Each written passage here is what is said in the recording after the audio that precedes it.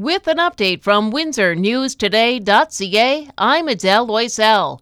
Those with a mental disorder who wish to get medical help dying will have to wait even longer. Justice Minister David Lametti introduced a bill this morning seeking another year to work out eligibility. The Canadian Press says the deadline was March 17th. The government was urged to put the brakes on that by the Association of Chairs of Psychiatry. The health unit says it sent out over 6,600 suspension orders to the families of elementary school students who still don't have up-to-date immunization records. It's their final notice before the deadline on March 16th. If those records aren't up to date by then, those students could be suspended for up to 20 days from school. In December, the health unit needed updates on 12,000 students. If you live in LaSalle and you've got a question about this year's budget, you can ask the experts at an open house tonight.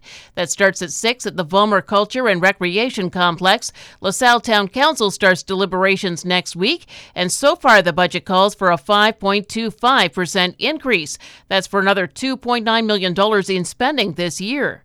Commercial fishers in the Great Lakes may soon be able to go online to report their catch and get their fishing licenses renewed. The industry is working with the Ontario government right now to figure out which services can go online. The commercial fishery contributes more than $200 million a year to the provincial economy. Australia is removing the monarch from its banknotes. The Associated Press says it only has one left that has a monarch on it, and that's the $5 note. Australia's central bank says the new one will feature an Indigenous design instead of King Charles III. King Charles will be on their new coins, though.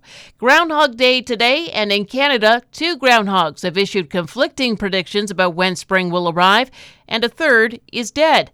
Fred Lamarmotte's handlers checked on him last night, and he was vital signs absent.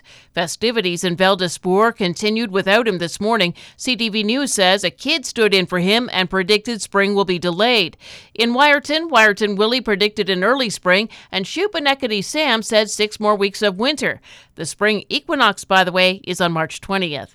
The Spitfires host the Greyhounds tonight at the WFCU Centre. Leamington takes on Kamoka. The Vipers are in St. Mary's, and the Lakeshore Canadiens play Wallaceburg.